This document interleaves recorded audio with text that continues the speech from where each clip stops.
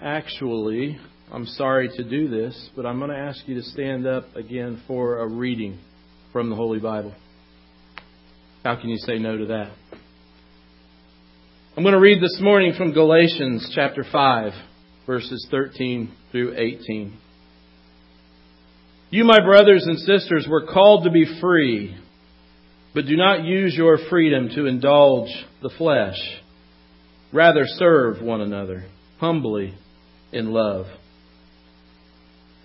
For the entire law is fulfilled in keeping this one command: love your neighbor as yourself. If you bite and devour each other, watch out, or you will be destroyed by each other. So I say, walk by the Spirit, and you will not gratify the desires of the flesh. For the flesh desires what is contrary to the Spirit, and the Spirit what is contrary to the flesh. They are in conflict with each other, so that you are not to do whatever you want. But if you are led by the Spirit, you are not under the law. Bow your head with me, please. Father, this is your word. We love your word. We love hearing your word. We love to follow your word. And Lord, you know at times we struggle in following your word. Father, my prayer this morning is that as we hear your word, we will be encouraged to listen and to live by what we hear. My prayer, Father, is that your word this morning falls on listening ears and on hearts that are open to do your will each and every day of our life. Father, guide us by your Holy Spirit and guard us by the power of your Spirit. I pray this today in Jesus' name. Amen. Please be seated. There's a really cool movie, and I had a really cool movie clip to illustrate this morning's lesson. And then the more I watched it, the more I thought to myself, I'm not going to play that clip. It's from the movie Braveheart. And at the end of the movie, William Wallace has been captured by the enemy. And he's put on a plank, and they're getting ready to take his body apart limb from limb. It's a powerful message, but as I watched it and I watched the torture that was played into, not demonstrated, but as you knew what was happening, it really began to challenge my heart and hurt my heart. But as he's laying on that bed or on that limb that they're getting ready to torture him, there's a judge that presides over the top and over the execution of this man. And he keeps telling this man, all you need to do is ask for mercy. All you need to do is tap out and say, you know what? Your cause is right and mine is wrong. But William Wallace in this movie was fighting for something greater than their purpose. He was fighting for freedom. In this film, William Wallace leads a band of people who are battling and fighting for their freedom. And as the director of like any awesome movie, he builds up the moment. And Wallace, with a broken body and a tortured body, he mutters something out of his lips that you can't understand. And they draw in closer. And the judge says, "What did you say?" And Wallace, with the ounce of energy and breath he has left, says, "Freedom. Freedom." And that's so demonstrated. And I hope I portrayed it to a point without showing you, because it really hurt my heart to see the torture. Right now is not a time that I like in my life to see someone exude their power over someone. It just doesn't. It's not good for me right now. So I pulled away from that. But I hope I've illustrated that to teach you this lesson this morning, church. And that's that freedom is not free. Our freedom is not free. It wasn't free. It was bought at a price. We had some framers back in 1776 that sat in a room and they'd broken away. They were British men, but they found themselves in a new land. And they were working together to draft a document that proclaimed their freedom. And on July 4th, these men signed that document that we now know as our Declaration of independence. But it wasn't free to them. Those men and the people that followed those men and those people that those men led into battle paid with their blood and their lives in many cases for that freedom. And tomorrow we're all going to get together and we're going to have some awesome barbecues. I got some of these, Jeanette's bought these hamburgers that are like this big around and bratwurst this long, and we're going to grill these out and celebrate with our friends and family our Independence Day, our freedom. And what I want to challenge us all to do this morning, what I hope we can do this morning, is tie that freedom that we celebrate as Americans into the freedom that was spiritually purchased for us by Jesus Christ on the cross. When you get ready to take a bite out of that big old slab of barbecued ribs, or you get ready to throw down that big old spoonful of baked beans, I'm asking you to step back from all of that for just a moment and prayerfully consider what got us here, who got us here. Because we celebrate freedom that was purchased on the back of Jesus Christ of Nazareth. George Washington said this in a letter to Benedict Arnold. While we are contending for our own liberty, we should be very cautious not to violate the conscience of others, ever considering that God alone is the judge of the hearts of men. And to Him only in this case are they answerable. The idea that Washington puts out there here is that keep in mind that your ideology and your way of thinking isn't the only way. And your idea of what men should be drawn through may not necessarily be for them. And so he says, be careful in what you say and what we do as we pursue this freedom. This morning, church, there are 4 freedoms that I think we enjoy as Christians and that we should enjoy as Christians. But there are also freedoms that I think we need to be very careful with and careful of, that those freedoms are enjoyed in the context that God wants them to be enjoyed. Keep in mind what Galatians 5 said. We've been set free not to indulge in our own what our own mind wants, in our own indulgences, but to use those freedoms to pursue a better kingdom for God. God set us free to be His and to serve Him. And to serve Him in His way. So I want to talk about these 4 freedoms this morning. Here, Christians, is number 1. And I promise you, these aren't all-inclusive, but you can certainly wrap Christianity around all of these in some way, shape, or form. You are free to encourage others. That's a freedom that you can celebrate all day long. You are free as God's people to encourage others, to encourage each other, and to encourage the world around you. This often is done in our freedom of speech that's tied to our country and our freedoms as Americans. This freedom of speech can be utilized a lot of different ways. Amen? You can either build somebody up or you can tear somebody down. All right? Amen. Somebody's listening. You just keep going. Say that as much as you want because it feeds my fire. As Christians, we need to be careful in exercising our freedom of speech. Because just as quick as we can build someone up and encourage them, we can tear them down and discourage them. Just as quickly as we can admonish someone and say, hey, I want you to think about this a different way, we can fire them up to the point that they will not back off from their cause. James 3:9 and 10 says this. With the tongue we praise our Lord and Father, and with it we curse human beings who have been made in God's likeness. Out of the same mouth comes praise and cursing. My brothers and sisters, this should not be, James says. God gave us the gift of communication. Isn't that a wonderful gift? I know, now husbands, be careful when you answer this, but isn't it wonderful, husbands and wives, that we can communicate with each other? Okay, except for long drives. It's a wonderful gift to be able to communicate with each other. What would life be if you couldn't talk to the people next to you? It'd be horrible.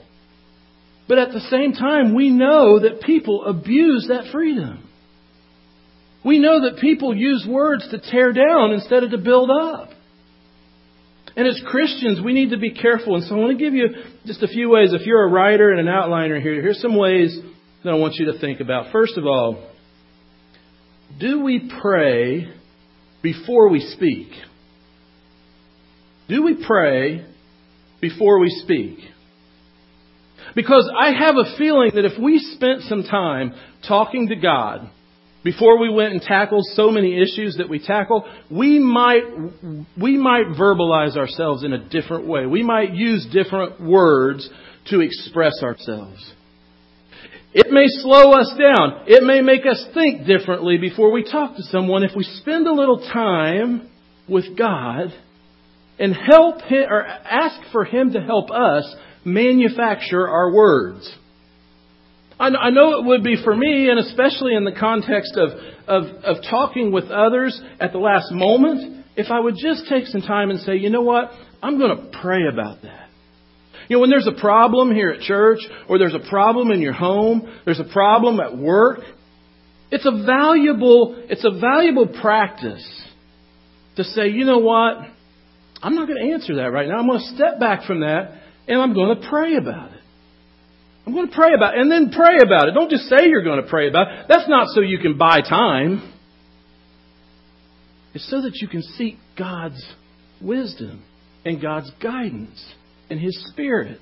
I can't tell you how many times, man, I've picked up my phone and I'm on Facebook or I'm on, and I see something crazy happening, and I think, oh man, I got it. Boom, boom, boom, boom, boom. And then I hit erase.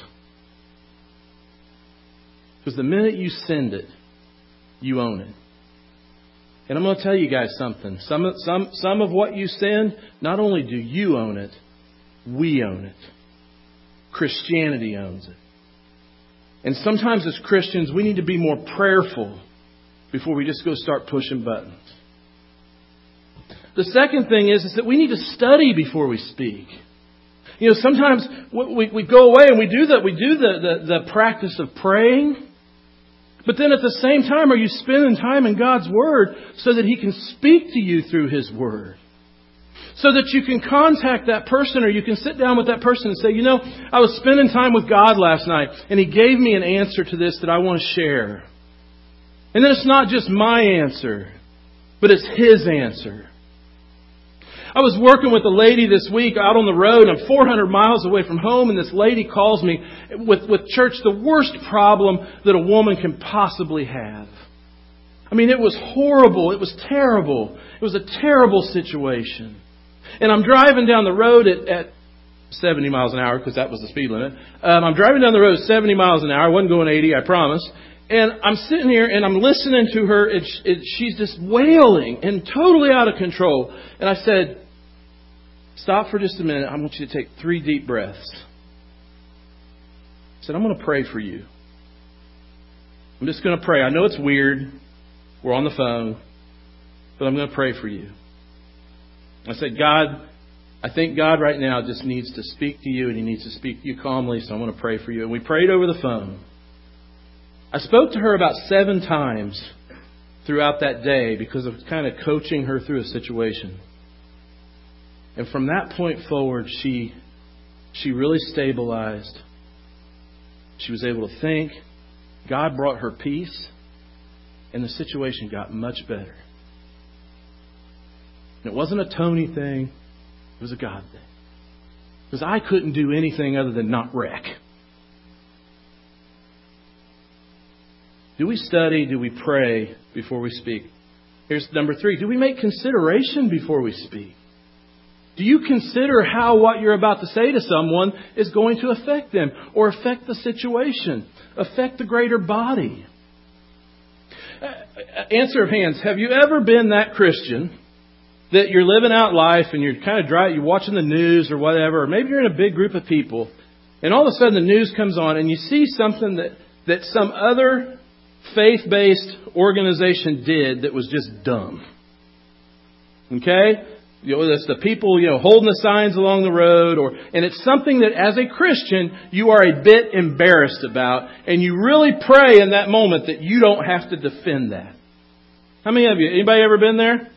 Okay, one or two. You guys beat the morning group.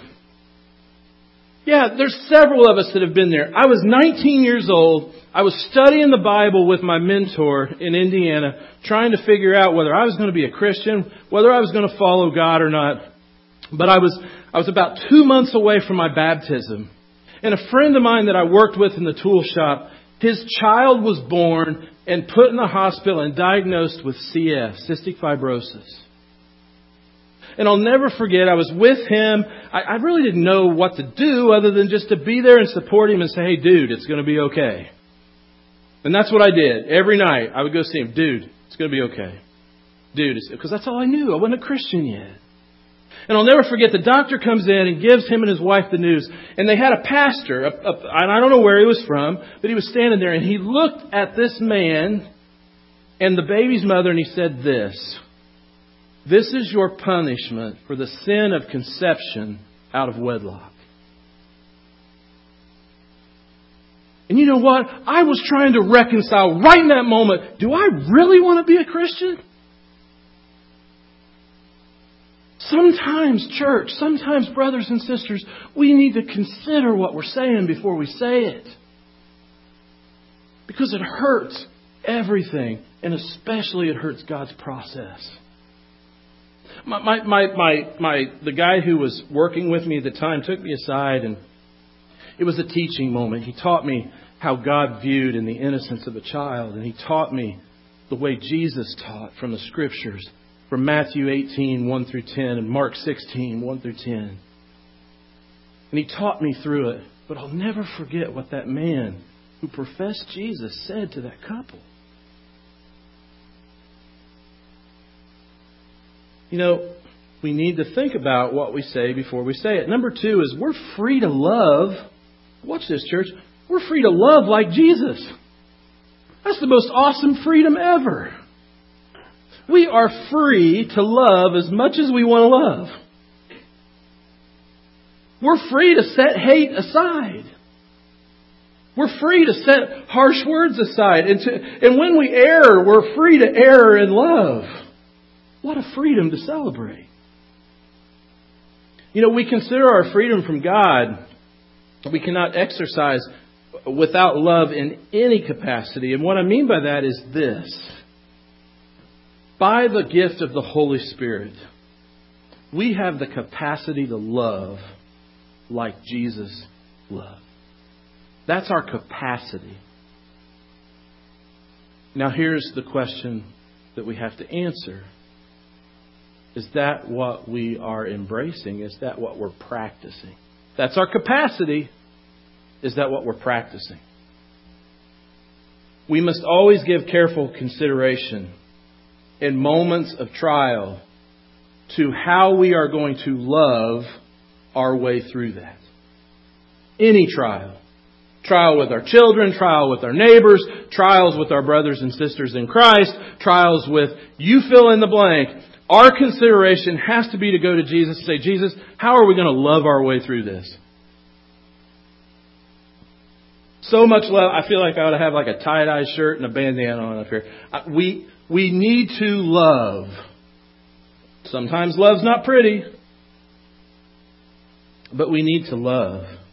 God wants you to remember to be like His Son as much as humanly possible. Look at 2 Corinthians chapter 3, 17 through 18. It'll be up here on the board. And look at that key word, freedom. Now the Lord is the Spirit. And where the Spirit of the Lord is, there is freedom.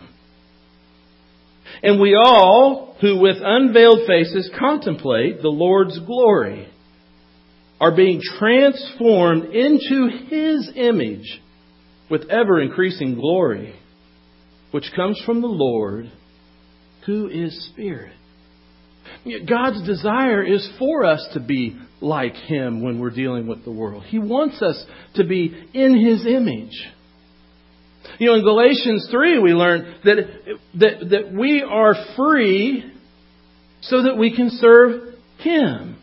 If we back up and look at the Scriptures, the different Scriptures that we've shared this morning, we need to keep in mind that it's not our job to damage or to hurt those who are made in God's image. Now, who's made in God's image? Everybody. It's not your job to hurt.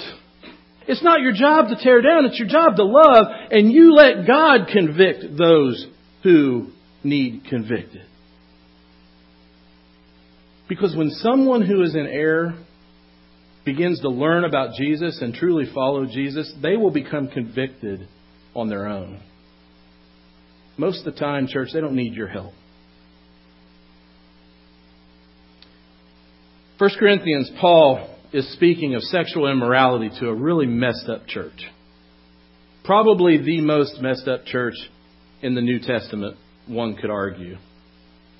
And so he's speaking on the topic of sexual immorality on top of a bunch of other stuff. And he says this in a key scripture in 1 Corinthians. He says, all things are permissible, but not all things are edifying. And brothers and sisters, it would do us good to listen to this premise of Paul as he teaches. Because you have the freedom in Jesus that it's permissible for you to do what you want to do. But you need to ask yourself whether or not what you're doing is edifying. Is it edifying? Is it helping the kingdom to be a better place? Is it helping our community to be a better place? Is it helping our church to be stronger at building the kingdom? Or is some of the positions we take and some of the things we do, and does it tear down that process? Oh, you're allowed to do those things. It's permissible for you to do it. But is it edifying? Is it what God really would want us to do? We are a church that has given and served and worked. And for the most part, we do a wonderful job of this. But I want us to stay on track. And that everything we go to do, we step back from it and say, okay, yeah, we're permitted to do this. The church can do this. But is it edifying? Is this an action that's going to make us stronger at reaching the lost? Is it an action that's going to help us as a church disciple our own people to help them grow and for them to be encouraged and for them to invite their neighbors and their friends and be excited about what God's doing in their life? The one undeniable freedom God gives us is to love. And we have to be careful that when we err, whether in speech, whether in deed, whether in thought, when we err, that we err on the side of love. I'm sure some of you had the most terrible 20 minutes of your life several times.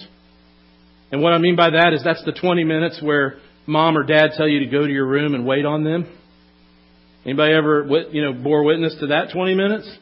Go to your room and I'll be in there in 20 minutes. And I used to think, you know what? This is his way or her way of torturing me. Because I sat there and thought about everything I did and what I said, and I just felt terrible. But as a dad, I figured out it's not. That 20 minutes is so he won't kill you. That 20 minutes was for him to go out into the garage and take a deep breath and pray to God.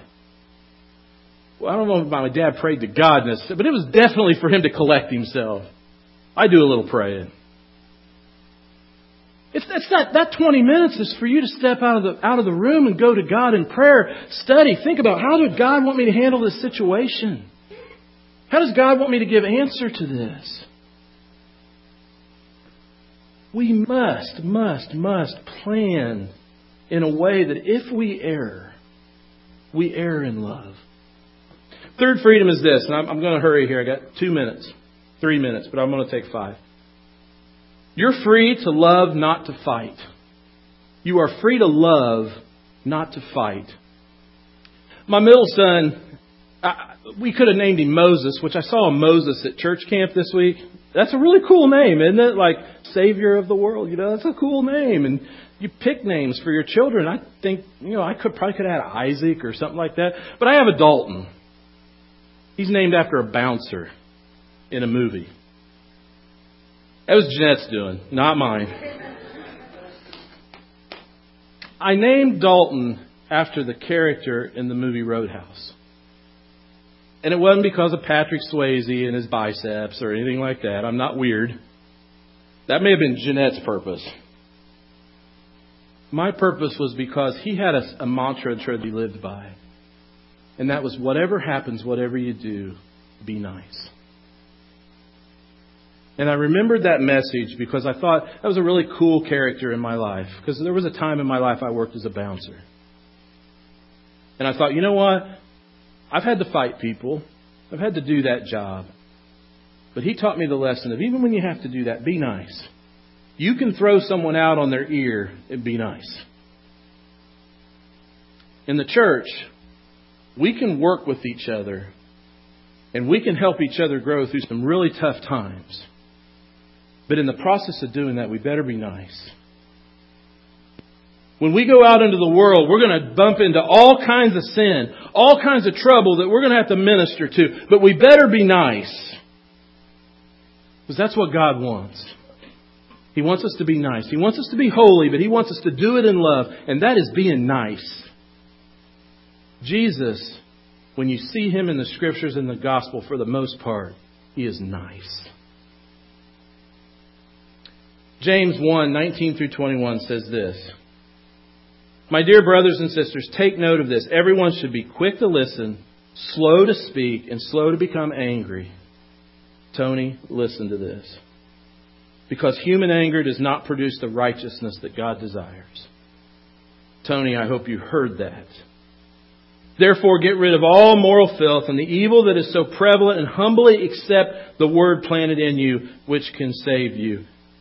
Tony, your minister, needs to hear that just as much as the rest of you. We need to be slow to speak. We need to pray before we speak. We need to study and meditate on God's Word before we speak. We need to prepare to be like Jesus before we speak. And then once we're prepared, we speak. James 1:22 through 25 says this. Do not merely listen to the Word and so deceive yourself. Do what it says. Anyone who listens to the Word but does not do what it says is like someone who looks at his face in a mirror and after looking at himself goes away and immediately forgets what he looks like. But whoever looks intently into the perfect law that gives what, church?